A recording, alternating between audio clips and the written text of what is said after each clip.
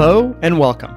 I'm Alex Shahidi, and this is the Evoke Master Speaker Series podcast, where we host open-ended conversations with business leaders and world-class investors who share stories, lessons learned, and market insights. Thank you for joining me on this journey, and please feel free to visit our website at evokeadvisors.com to see videos of these podcasts and to learn more about our firm. Our next guest is a serial tech entrepreneur. Spencer Rascoff is the co-founder of several popular billion-dollar companies, including Zillow, a travel site called Hotwire, and Pacaso, which offers second home co-ownership. Most notably, Pacaso recently went from launch to unicorn, reaching a billion-dollar valuation in just 5 months. Spencer shares his background and vision when he started these companies, as well as his perspective on how technology will continue to impact the real estate markets and other industries. I hope you find the conversation as fascinating as I did. Spencer, thank you for taking the time to share your insights with us today. Thank you for having me. I'm excited for the conversation. Very good. Spencer is a serial tech entrepreneur. He co-founded several popular billion-dollar companies, including Zillow, which he served as a CEO for about a decade, Hotwire, which is a travel site that was sold to Expedia for about $700 million a couple of decades ago. And most recently, Pacaso, which is focused on second home co-ownership, which is also the fastest company to go from launch to unicorn, achieving a billion-dollar valuation in just 5 months. Pretty remarkable. Spencer, you've also created a SPAC. You're a visiting professor at your alma mater, Harvard. You co-founded .LA, that shines a light on the tech scene in Los Angeles. You've published a couple books. You host a couple of podcasts, including one with your 13-year-old son called Dad, I Have a Question. Very, very cool. So today, what we'd like to do is dive into your background to better understand what sparked the interest in technology. We'll discuss your passion for mentorship, and we'll talk about your perspectives on how technological innovation will continue to impact real estate as well as other industries. How does that sound? That sounds great. That's a lot to cover. Of course. Okay, so why don't we start at the beginning? When and why did you first become interested in technology, and how did you develop your knowledge? I have to go back to my parents and my dad's career story, which is actually far more interesting than my career story. My dad went to Wharton undergrad and had a very conventional, business background.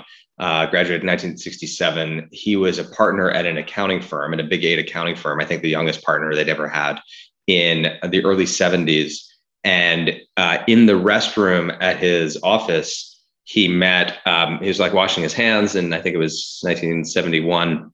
He's washing his hands, and there's a British guy next to him washing his hands, and he's all angry. I'm so mad at this firm. This firm is terrible, blah, blah, blah. My dad says, what's the problem? I'm a partner here. How can I help?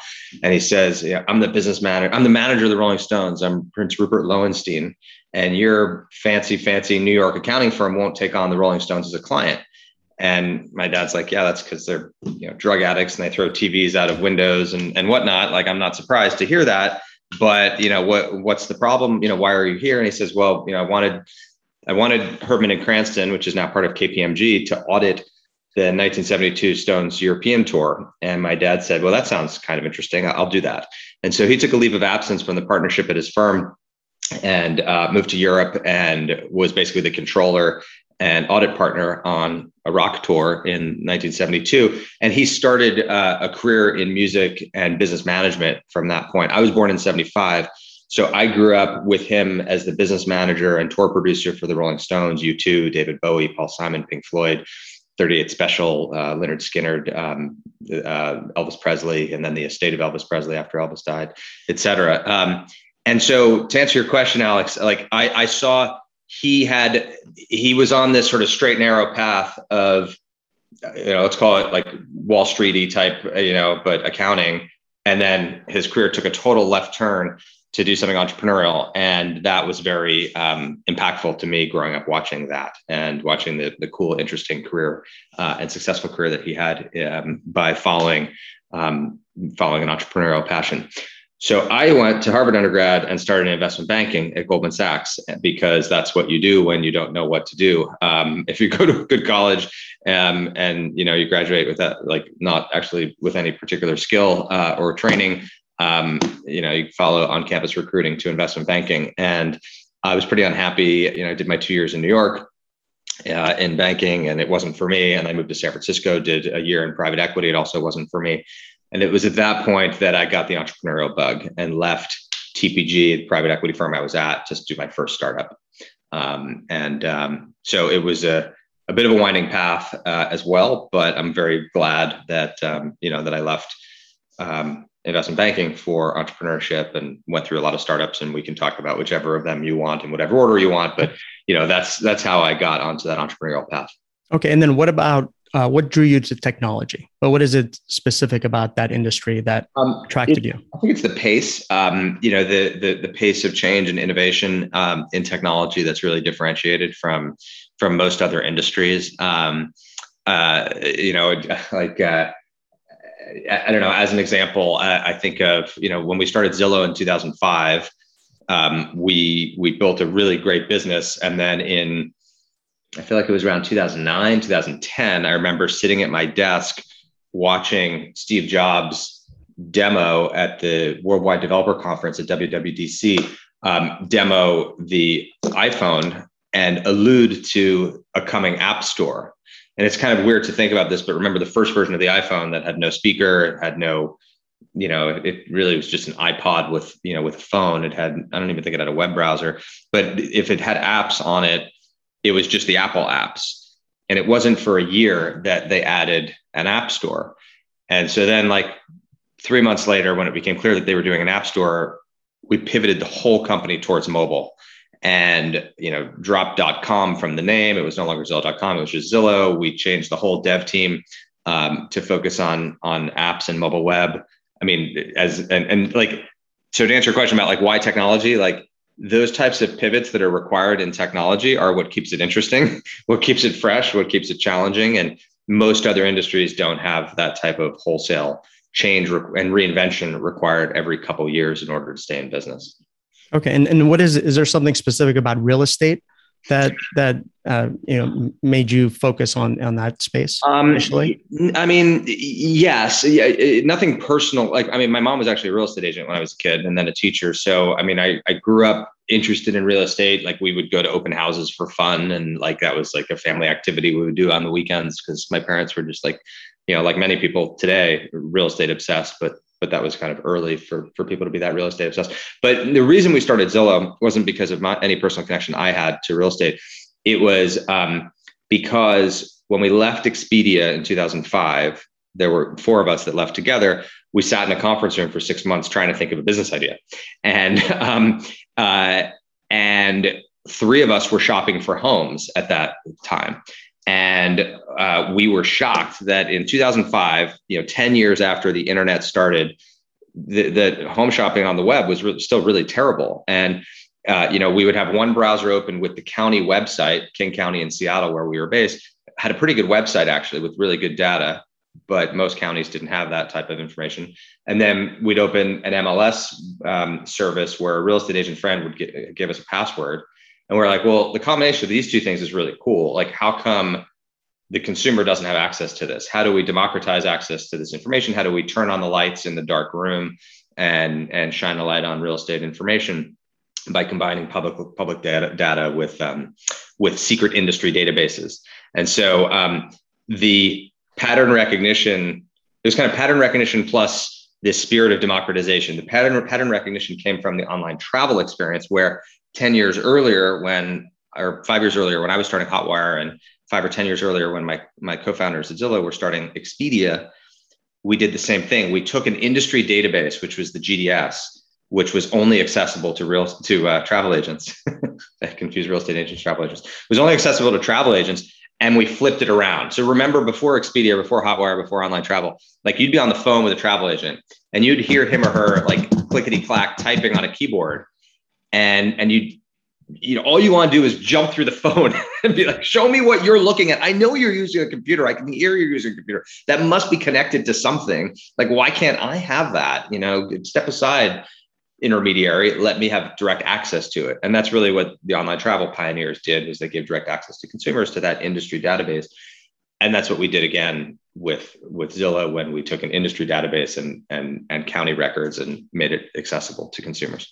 Yeah. I mean, it sounds obvious now, but, go back, 15 to 20 years. You have to have the foresight to see that this is the way it should be, because there's an inefficiency there. Yeah. And I guess that's what led you down these paths, where you identify an inefficiency. It should be available to everybody. It's for like the common person, and you try to capture those. Yeah. I mean, a good way to think about startup ideation or brainstorming for an idea is try to market map, almost in a, like a XY axis, total addressable market size relative to net promoter score. Or in other words, like, what's a really big market that people really hate? So healthcare is an obvious one, like gazillions of dollars spent, but everybody generally hates their healthcare experience, right? And real estate is another one, like 1.6 trillion of residential real estate transactions, 80 billion of commissions, 20 billion of advertising, and everybody hates buying and selling their house because it's a pain in the neck. Where you find huge market and really low customer satisfaction is where they're usually good startup ideas. Right. And if there's a good technology solution to bridge that gap. Yeah, exactly. Yeah. Okay. Yeah, that's really interesting. So maybe give us a snippet of your first startup. Sure. You've had a lot of them, but it's I think it's always helpful to go to the first one. Yeah. So let's start at the beginning. So 1999, I was at TPG, private equity firm, which was a big private equity firm at the time, but it's become a really, really big private equity firm. And TPG got its start in the airline industry. They bought Continental Airlines out of bankruptcy and turned it around. They bought America West Airlines out of bankruptcy and turned it around. And by the time I got there, they had sold some of their Continental stake to Northwest. So they actually controlled 3 US airlines, and they controlled Ryanair, which is the largest carrier in Europe. It's sort of the Southwest Airlines of Europe. So LBO shop controls 4 airlines. 1999, the height of the first internet boom. And what happened at the time, as you may remember, is the private equity firms had VC jealousy. Like, all of a sudden, in the 80s and 90s, the kings of the universe were, Rubenstein and Henry Kravis and David Bonderman and Steve Schwartzman and, these private equity titans, Saul Steinberg, Mike Milken, et cetera. And then all of a sudden the mid 90s came along, and it was Kleiner Perkins and Excel and, Sequoia and Benchmark and these upstarts from Sand Hill Road in San Francisco or in the Silicon Valley that were getting all the attention, all the media, all the covers of Fortune and Forbes, and most importantly, all the assets from asset allocators, like you and the other people on this call that were voting as LPs, to move money into venture. And so the private equity firms were really scrambling to try to figure out how to respond. And they did 3 things. 2 were really dumb, and 1 was really smart. The first really dumb thing they did was, a lot of them, including TPG, raised side funds, usually just of LP money. So at TPG, I think we raised a $200 million fund just from the partners, no outside LPs, to kind of be the last money, the dumb money, it turns out in retrospect, in the Series D, E, or F of a lot of other venture deals. And so we put out a lot of late stage growth investments that tanked when the market crashed in 2000. The second dumb thing that they did, like a couple other private equity firms, was they created an incubator. I think the TPG one was in partnership with like Bain or BCG or McKinsey or whoever. And there were a bunch of these incubators that were in vogue in the late 90s. And that also fizzled and became nothing. But the third thing they did that worked was they looked at their portfolio and they tried to figure out how do they leverage their existing portfolio into the internet. And so to make a long story short, we went to those 3 airlines, and then also American, United, and 1 or 2 other airlines, and created an industry consortium company that would be a discount travel website. So TPG went to 6 airlines and said, hey, let's start a discount travel website. It'll compete with Priceline, which was aligned with Delta Airlines. The airlines loved the idea. We got equity exclusivity from the airlines, so they could only own stock in us and one discount travel company, not a competitor. We came up with a really clever way to allocate the equity where for each of the first 4 or 5 years of the company's existence, we gave out a certain amount of stock based on how many tickets each airline sold through Hotwire. So we created an incentive for them to sell more and lower their prices through Hotwire in order to gain more equity share. And then TPG and the airlines put in the founding 75 million of capital. So it wasn't like, two kids in a garage kind of startup. This was a startup hatched within a very big private equity firm. But the 27-year-old junior partner and the 23-year-old junior associate, and that's me, who put the whole deal together at TPG with David Bonderman, who became the chairman of Hotwire. Carl and I left to run the company. And so we left with these founding contracts, him and me, and not much else. And we went and started recruiting people and building the company. We didn't have a name. It was called CIMO, CIMO, which is Opaque Model Internet Company, which is what we called it in the founding documents. It's OMIC backwards. So it was called Project CIMO. And then because we couldn't hire anybody to join Project CIMO because that was just terrible, we renamed it Project Purple Demon, which sounded really cool. Remember, we're in San Francisco in 1999, and we're trying to recruit engineers in the middle of the first internet bubble. And so Purple Demon was a cool place to work until we renamed it Hotwire. That was 99. Company was going well. Things are great. 2 years in, everything is crushing it and the company's doing terrific. And then 9/11 happens. And when 9/11 happened, obviously it was a disaster for the world and for the country. And it was also a disaster for us as an online travel company. I mean, we had tens of thousands of customers stranded around the country, around the world, actually. We had sold tickets to the hijackers, not the September 11th flights, but the September 10th flight from Bangor, Maine to Boston Logan, I think it was, that put the Logan cell in place. I didn't ever disclose that until just a year or two ago. I felt enough time had finally passed, but that was something that only the most senior executives knew because the FBI came and told us and wanted us to turn over whatever information we had about it. So that created this really terrible sense of guilt among the executive team because we had this connection to it. And then I gave a speech at the Millennium Hilton on September 9th. And the Millennium Hilton was crushed by the Twin Towers. And then I flew home on September 10th, the flight from Newark to San Francisco, which ended up, I think that was the one that ended up in Shanksville, Pennsylvania. So I was saved by a day being on a flight on September 10th, the same flight number. So it was a mess. It was a very difficult time for the company. We had to lay off a quarter of the company to avoid bankruptcy. And we did a down round, which wiped out a lot of the equity. And it was, really, really tough time at the company. And the good news, the story does have a happy ending because by 2 years later, 2003, we were on the right track again after a lot of hard work. And we're getting ready to think about going public. And then Expedia came and made an offer that was super attractive. And we decided to take that. And so we sold the company to Expedia. I moved up to Seattle and started working at Expedia. Yeah, it's not a typical first startup story. I learned a lot in a short period of time. Yeah, the smart move is instead of starting it with a bunch of your buddies in the garage, you actually surround yourself with really smart people who knew what they were doing.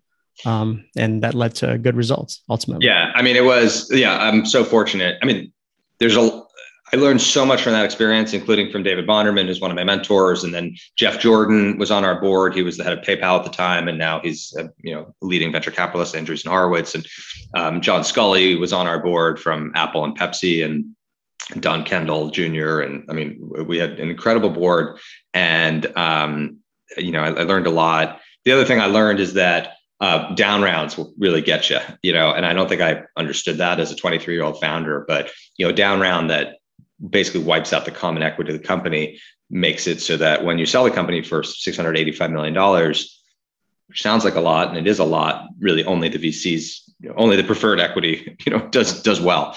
And so that was also, an important lesson. But by 27, I was on to my next, or actually not my next startup, but I was at Expedia and was the president, or not the president, it was the head of the hotel business, I think, was my title. And, Expedia was more than a 10-year-old company, maybe a 15-year-old company by that point. They had spun out of Microsoft and was partially owned by IAC, by Barry Diller's holding company. And it had really lost its way.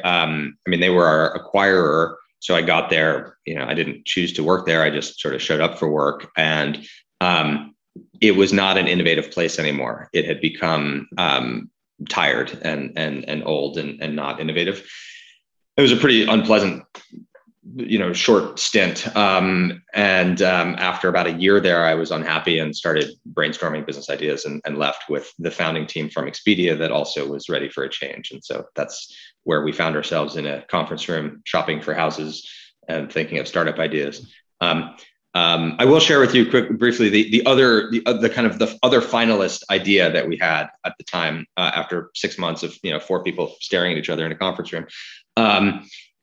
The two, and it's actually a good lesson about like where ideas usually come from, which it's usually from some problem in your life. And as I already said, one of the problems in our life was real estate shopping. The other was, after working for 15 years, we had all these hard drives, like literal physical hard drives, with family photos and data and files and whatever from different companies that we'd worked at. And when we were finally going through them all, because it was the first time that any of us had stopped working since our careers began, and we realized it was very difficult to move files from one machine to another.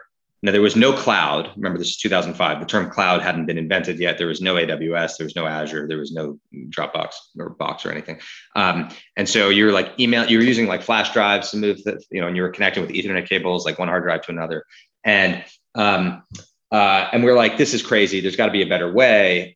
And we basically had the business plan for Dropbox was what we came up with. We're like, this thing will connect to the internet and there'll be storage there and people will be able to move files from a machine up to the internet and then to another machine, whatever. And we decided not to pursue that in favor of the Zillow idea, because we felt that the internet giants would eventually make storage free, that they would want you in their ecosystem. And so it would be a race to the bottom on storage and compute power. Now, we were sort of right.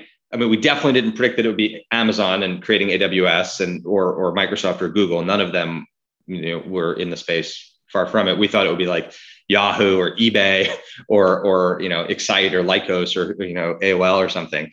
But anyway, that's why we decided not to do the storage idea, which basically became Dropbox. Dropbox got big enough, fast enough that they kind of, threaded the needle, and they're kind of at the enterprise level, but not at like the AWS enterprise level. So they made it, but only by the skin of their teeth is kind of how I would, they're lucky that AWS hasn't gone downstream to eat Dropbox or boxes. Yeah, that's interesting. Anyway. So, why don't we talk about this notion of being a serial entrepreneur? Obviously, starting a business and making it successful is really difficult to do. You've done it multiple times. So 2 questions. One is how have you been able to repeat that process that we know is difficult to do? And the second is, what motivates you to keep starting over? Because you have a couple thousand employees, you have all these resources at your disposal, and then you walk away from that and go and start over where you have just a few employees, if any, and you're starting from scratch. So what motivates you to do that? And then 2, how have you been able to successfully repeat that process? So most people have a strong preference between the 0 to 1 stage when you're just getting an idea going, or the scaling stage, kind of 50 to 500 employees, or like the big scale, like 500 to 50,000 employees and publicly traded and whatever. I actually, I was surprised how much I liked running Zillow through that second and third stage. Like I liked running Zillow as a public company. I thought it was fun and interesting and challenging. I liked working with public shareholders. I liked the kind of hand-to-hand combat of being publicly traded. And I liked having a bigger stack at the table. The nice thing about a startup is you're super small and nimble, but the nice thing about being a big company is if you have an idea, an initiative that, you want to pursue, you can, you got a lot of chips. You can, at Zillow, we'd be like, hey, let's devote 20 people to see what we can come up with on 3D imagery of houses. And let's let's throw 10 people at, figuring out if we should launch Canada, and let's throw 20 people at, that whatever. You can't do that as a small company. So I like all those different stages.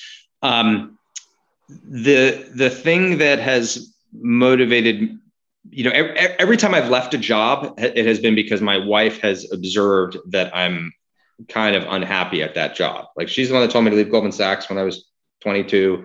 She told me to leave TPG to start Hotwire. She told me to leave, Expedia to start Zillow. She told me to leave Zillow to sort of retire and then start a bunch of new stuff.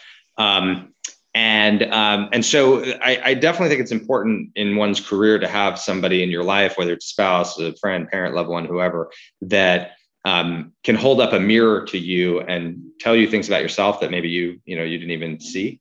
Yeah, sometimes you're too close to it to see the obvious. Totally. And there's a lot of inertia, especially if you're focused on that thing. It's like, well, I'm going to work today. I'm going to run through that wall, and you're like, and got to get to the next quarter and then the next year and budget planning and the review cycle and the next comp cycle and the whatever. It's like you're just going through the motions. And so sometimes you need somebody to like throw cold water in your face and tell you like, hey, wait, like, you're not happy. Can't you see that?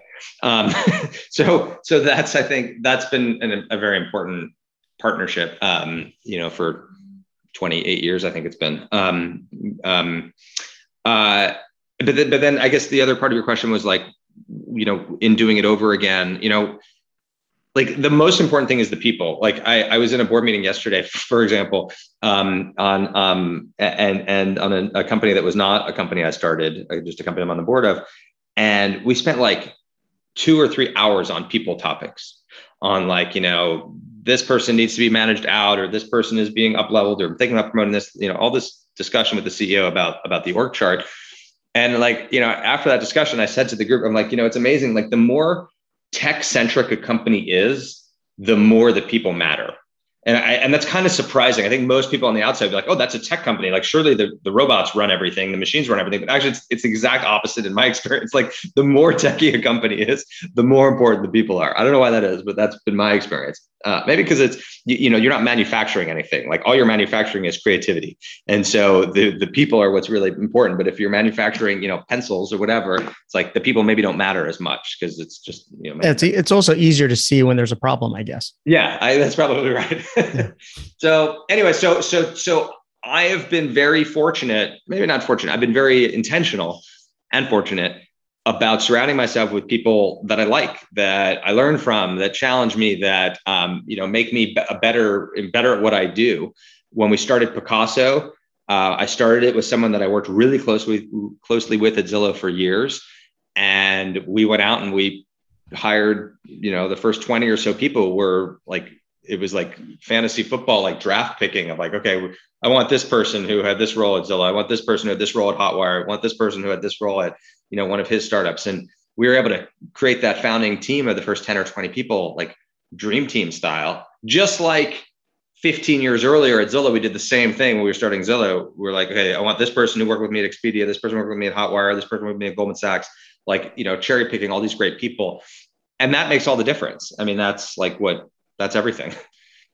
And how do you get them? Is it just telling a story and it inspires them to join you? Is it paying a lot, or how does that work? It's not paying a lot. It's really not, at least in my experience. I mean, there are some people and industries that are more financially motivated than others. In my experience, and generally in tech, I'd say people want to be part of something bigger than themselves. They want, if you're going to sit at a computer all day and type code or whatever, or answer customer service inquiries, like, you want to feel like you're part of a mission, part of changing the way people shop for a home, changing the way people own second homes, changing the way people plan and book vacations, like something big and bold and badass. So it's painting a big vision and mission that people can feel connected to. It's giving them a lot of autonomy and giving people career pathing and independence and responsibility, and giving them good managers. In my experience, people don't quit companies, they quit managers. And, the research is pretty clear. If people have a couple close friends at work and they feel that they feel a personal connection to their manager, who really invests in them and their career and mentors them and coaches them and teaches them and makes them better, that even if the company's not doing well, even if the compensation isn't great, like they'll stay and they'll stay motivated. Now that's hard in a remote environment. It's very difficult for people to form new friendships at work over video conferencing. It's very, very difficult for them to form a relationship with their manager. So I that puts the onus on the executive team to like doubly invest, triply invest in people and culture and ways to drive employee engagement, because it's very difficult. It really has to be manufactured a little bit more artificially. It's like, I don't know, it's like growing, flowers in a what's it called? In a flower greenhouse, versus like out in nature. It's like, you have to like really carefully control the everything, because it's like, it just requires extra TLC. Yep. That makes sense. Well, why don't we shift gears to your passion for mentorship? Obviously you teach at Harvard, you publish books, you host podcasts, you also launch your own SPAC, Supernova. And I imagine this is largely because of your interest in mentorship. So maybe talk to us about what drives you in that regard. Yeah, that's exactly right. I mean, I am at the stage of my career, and I'm going to sound really old here because I sort of am, which is I'm not the right, I shouldn't be playing anymore on the field. Like, playing professional sports, running a company, especially an early stage company, is a bit of a young person's game, because it requires massive energy, focus, devotion, and I don't think I am the best person in the world for that anymore. I'm at the stage of my career where I'm coaching, just like a coach of a sport. I mean, that's what I'm doing. So I do that with different companies at different stages, and I get paid in different ways. So 75 and Sunny Ventures is my family office. I do about 40 or 50 early stage investments a year there, where I'm writing $50,000 to $250,000 checks into startups. I've got 100 active companies in my portfolio. My website, 75 and Sunny, has, lists most of the portfolio companies there. And there I'm getting paid, if you will, for my mentorship by my venture investing, by my angel investing. And so I talk with all those founders pretty frequently, some of them more frequently than some of them as often as once a week. And I'm coaching those companies. Then all the way at the other end of the spectrum, my 3 SPACs, I took these SPACs public, and then they're merging with private companies, and they're creating big publicly held companies. One has already de-SPACed, $3 billion company called OfferPad. Another is in the process, about $1.5 billion company called Rigetti. And the third one is still looking. So there I'm getting paid by my sponsor Promote in the SPAC, and I'm coaching and mentoring those management teams as they transition from private to public. And then in the middle, I'm coaching these companies that I'm starting. So Pacaso, I started with my co-founder. And we can talk more about that in a second. And then .LA, I started with a co-founder, and then Recon Food, I started with my daughter and co-founder. That's a food social network.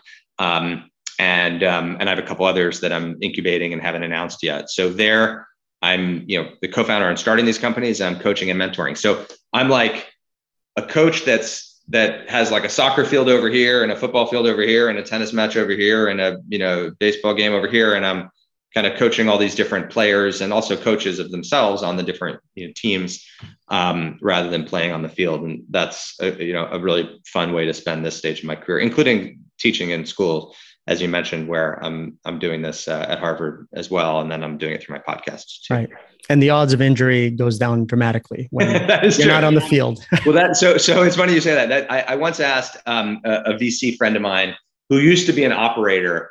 Used to be a CEO, and I asked, what's the difference between venture investing and operating? Like, do you miss being CEO? And he's like, how at the Super Bowl, like when, they win on the field, like the players just going completely nuts, and then they like flash to the owner's box, and there's some like rich old white guy with like cufflinks and a suit and tie, and he's like awkwardly high-fiving like his nephew who's like 30 years younger or whatever. Like that's the venture capitalist, like where the highs are not as high, but the lows are not as low. And then the players like on the field, and like, that's everything you need to know about the difference. That's great. So you mentioned SPAC. I'm not sure if everybody on the call knows what a SPAC is. Maybe if you could just tell us in plain English what a SPAC is, and maybe the way you do it with your son on, Dad, I Have a Question podcast. Sure. So my podcast with my son now, we've had 50 something thousand listens. And we have an episode called "What is a SPAC?" where I literally explain to my little kid what a SPAC is. So a SPAC is a shell company, essentially. So you take a sponsor, as it's known, which would be me, takes public a shell company. It trades on the New York Stock Exchange or NASDAQ or whatever. And we sell shares in that IPO. People that buy shares in that IPO, give us cash. That cash sits in trust. And then that shell company has no employees, really, 2 or 3 employees, basically. And it exists for one reason and one reason only, which is to go out and find a private company to merge with.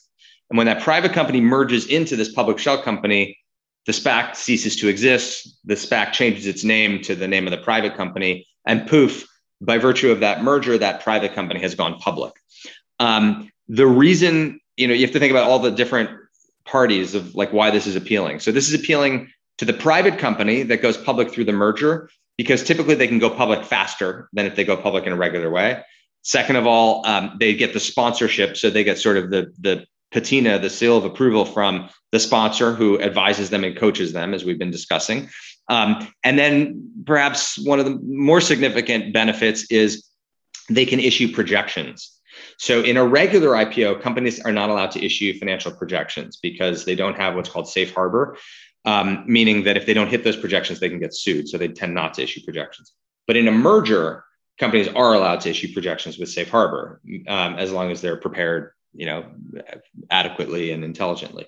So this is why you see a lot of these crazy hockey stick high growth companies going public via SPAC merger. Like my second one, Supernova 2, is merging with Rigetti Computing, which is a quantum supercomputing company with basically no revenue today. They're trying to build a series of quantum computers that, if and when they work, those quantum computers will produce many hundreds of millions and hopefully billions of dollars of revenue. So we have projections for Rigetti that are a total hockey stick. They couldn't go public regular way, but they're a great SPAC candidate. So that's why the private companies like it. The reason the sponsors like it is we end up owning a small piece of the merged company. So I get paid by becoming a shareholder in these private companies after the merger. And then the public shareholders generally like it because they're buying the shares in the IPO. And if they don't like the deal that comes to market, they can always get their money back. And so for them, it's sort of a risk-free way to potentially buy into an IPO. But if they don't like the merger, then they vote against it and they get their money back. So that's what SPACs are. They have been around for a long time, actually, 15, 20 years, but they were kind of in the shadows. They entered the mainstream a couple of years, 2-ish years ago. DraftKings was one that went public that way, Virgin Galactic, Open Door, and there have been a couple other very high profile ones, SoFi, and it's becoming a little bit more standard lately. Yeah, and just like IPOs, there are good and bad SPACs. Right. That's exactly right. There, there are good SPACs and there are bad SPACs. There are good SPAC sponsors that have done bad deals, bad mergers. There are bad SPAC sponsors that have done good mergers. It's just another way to go public is the long, just like there are, good deals that Goldman Sachs underwrites the IPO of, and there are bad deals that Goldman Sachs underwrites the IPOs of. And there are good deals that, no name investment bank underwrites the IPO of, et cetera. So it's just another method of going public. Okay. That's helpful. Thank you. So why don't we shift to real estate? Most of our listeners and clients own real estate. It's a very popular asset class, topic of discussions typically. So let's go back to 2005 when you were sitting in the conference room for 6 months, coming up with the idea. You touched on this a little bit, but why don't we go a little deeper? What was your vision when you launched Zillow, and what developments surprised you along the way? Yeah, so the vision, this might surprise you, but the vision was not that fully formed. It didn't get much more sophisticated than the following. There's a lot of money spent on real estate. Surely, if we can somehow find a way to get a lot of traffic, then we'll find a way to monetize one way or another. So let's build basically a real estate business that's a media company that sells advertising. We'll figure out exactly what that advertising is later, but let's just focus on aggregating traffic. How are we going to get traffic? Well, most real estate websites focus on answering the question, what's for sale? We think that's kind of a commoditized question to answer, because there are, even when we were starting in 2005, there were already a lot of real estate sites that answered what's for sale. We asked a different question, which is, what's your house worth? And, I'll give you a very kind of Seattle perspective on this. Remember, I grew up here in New York and then here in LA, but then I found myself in Seattle for 15 years between Expedia and Zillow. In Seattle, our office building where we were brainstorming this idea looked out at Elliott Bay in the Puget Sound area.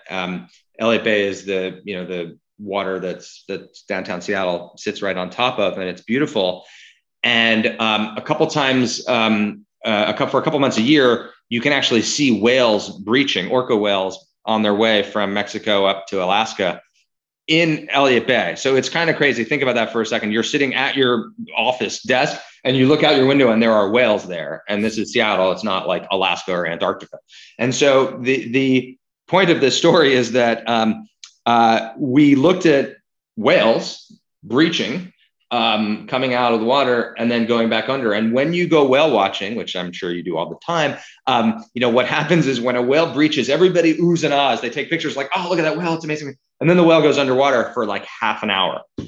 And you're like, what's happening? How's it going? Like, where, there's nothing to do until the whales come out.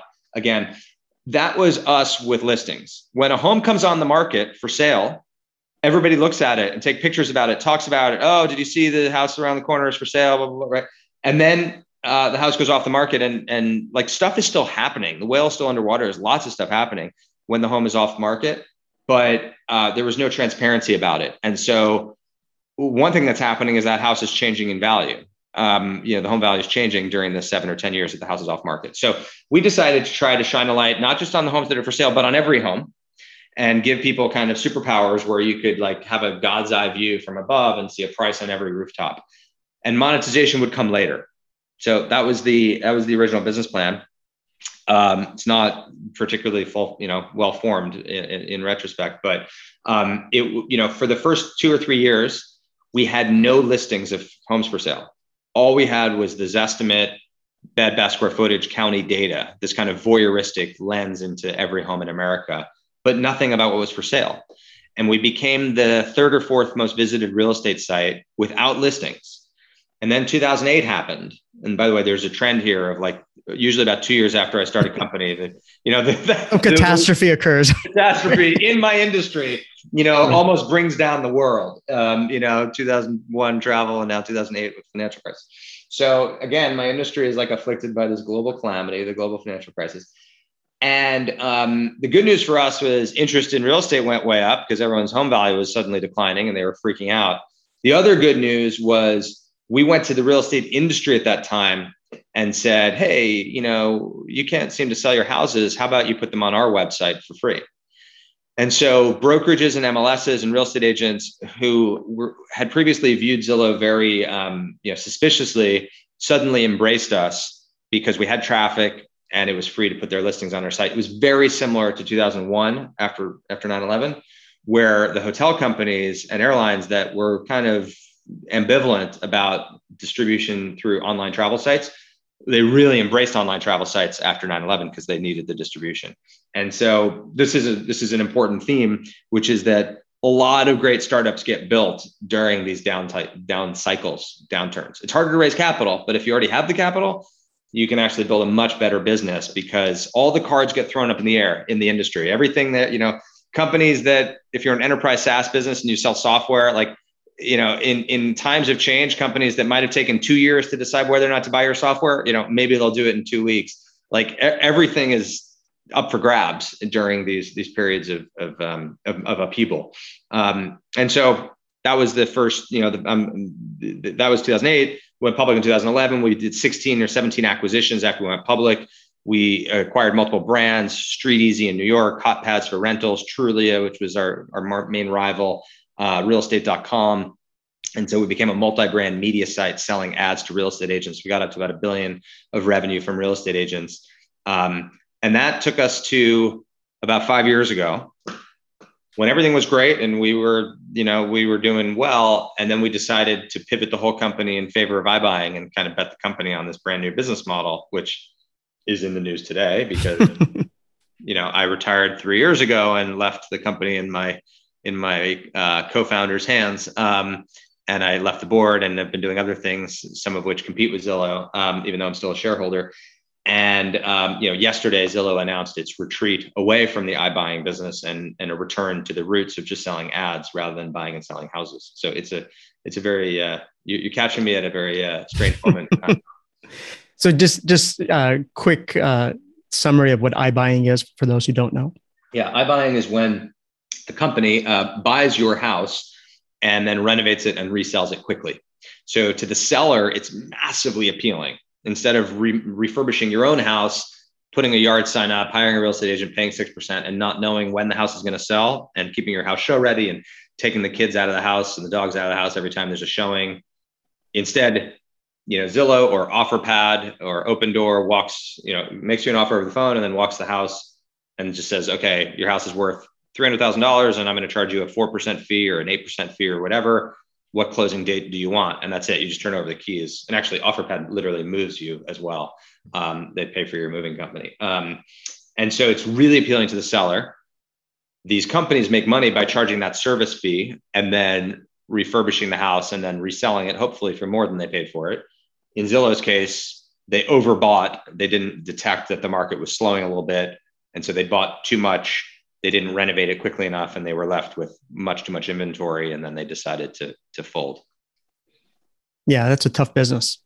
It is difficult business. I mean, OfferPad and Open Door are doing it very successfully. And so it surprises me greatly that Zillow is packing it in after making such an enormous 2,000 employee bet and hundreds of millions of capital and really, bet the brand on it.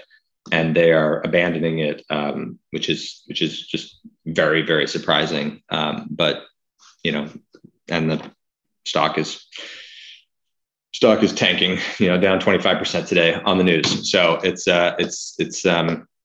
anyway, not a great day to be a Zillow shareholder. It's good news for OfferPad and Open Door, both of whom now have a wide open lane to really create this category because it is a much better way to sell your home. And that's the irony of this situation is that Zillow helped create the category and help prove that sellers love this product. That, it's like selling your car to CarMax, instead of like fixing all the dents in your car and then listing it on eBay yourself and having people come to your house and, buy it and figure out how to sell a car to an individual. Like you just drive it into CarMax or even into a dealership and you just turn it over. And yeah, of course, you're leaving a couple percent on the table by doing it that way, but that's the service fee that company is making. Isn't that better for you? And so I'm totally confident that that's the way that many, many, many homes are going to sell in the future. I think that OfferPad and Open Door are going to do really well here. So does that mean that traditional brokers should be worried that their jobs will be displaced? So on these types of deals, their commissions will be a lot lower. So right now, iBuying is 0.5% of all real estate transactions in the US. I think it will get to at least 10%. And that's nationwide. So that means that in the buy box, as they say, in certain, $300,000 home in suburban Atlanta, 50% of them are going to be sold to these institutional buyers. Why so high? Because in Brentwood, none of them are going to be sold to institutional buyers because the prices are too high for them to put that much capital at risk and deal with hold the house for 6 months during the refurbishment instead of 60 days or 6 days in the case of a lower end house in suburban Atlanta. So should agents be worried? Was your question, Alex? The answer is, I would be worried if I was a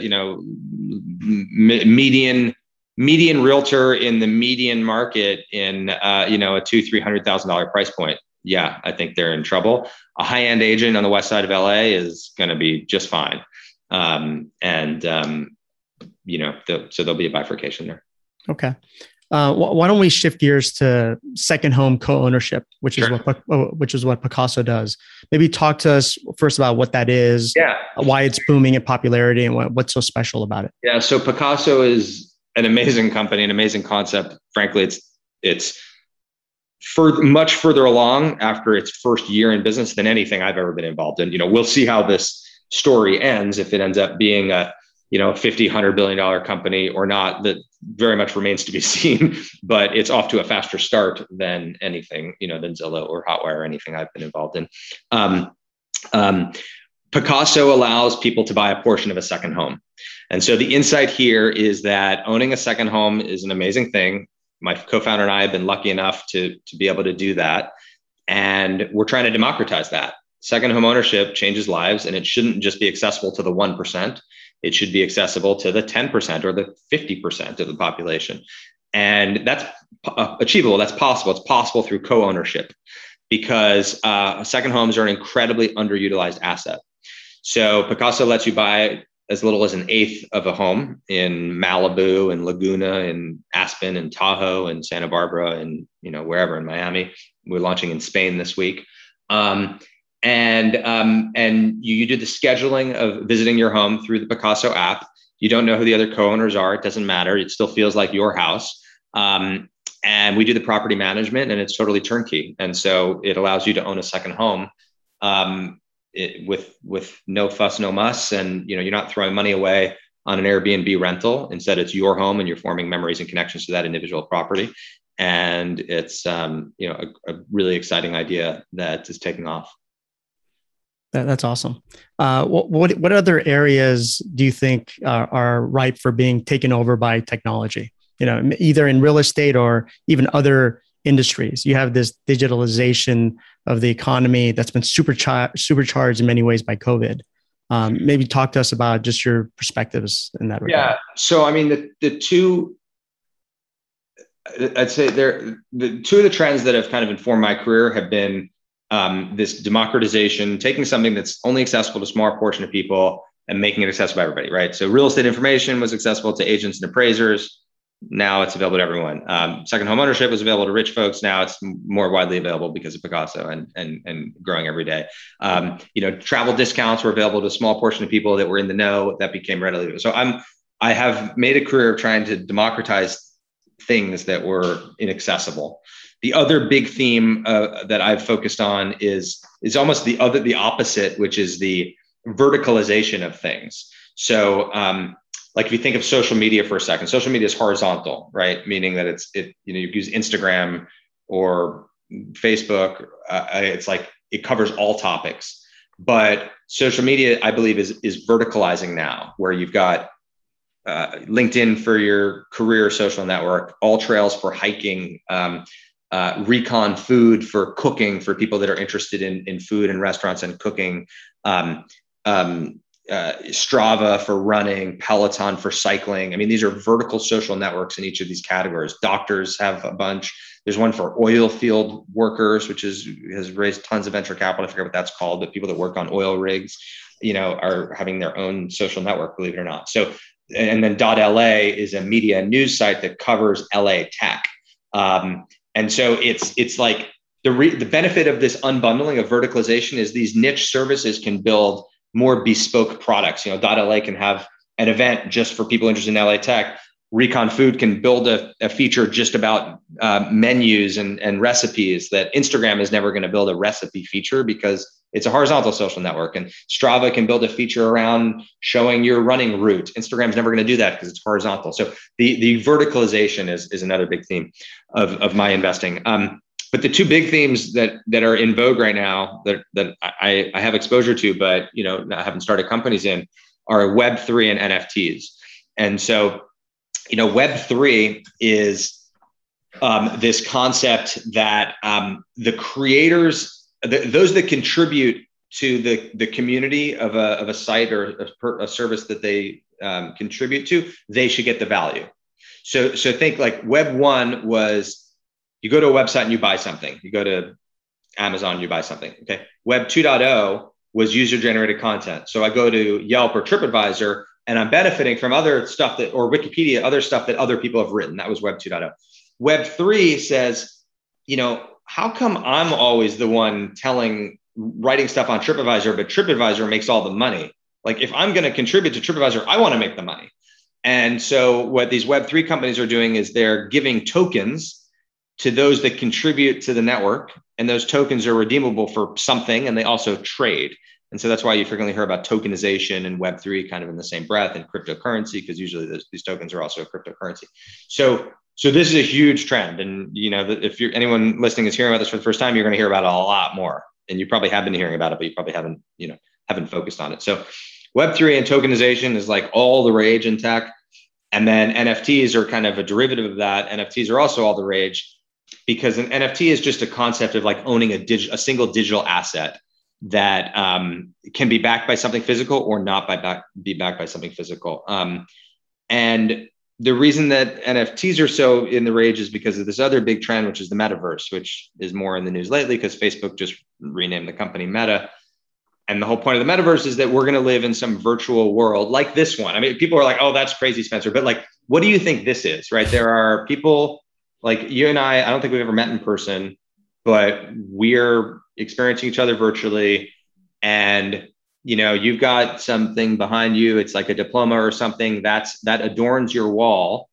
There's no reason why there shouldn't be a digital thing behind you. Maybe it's a NFT of a concert ticket, your first or it's an NFT of an autograph of a soccer player that you like.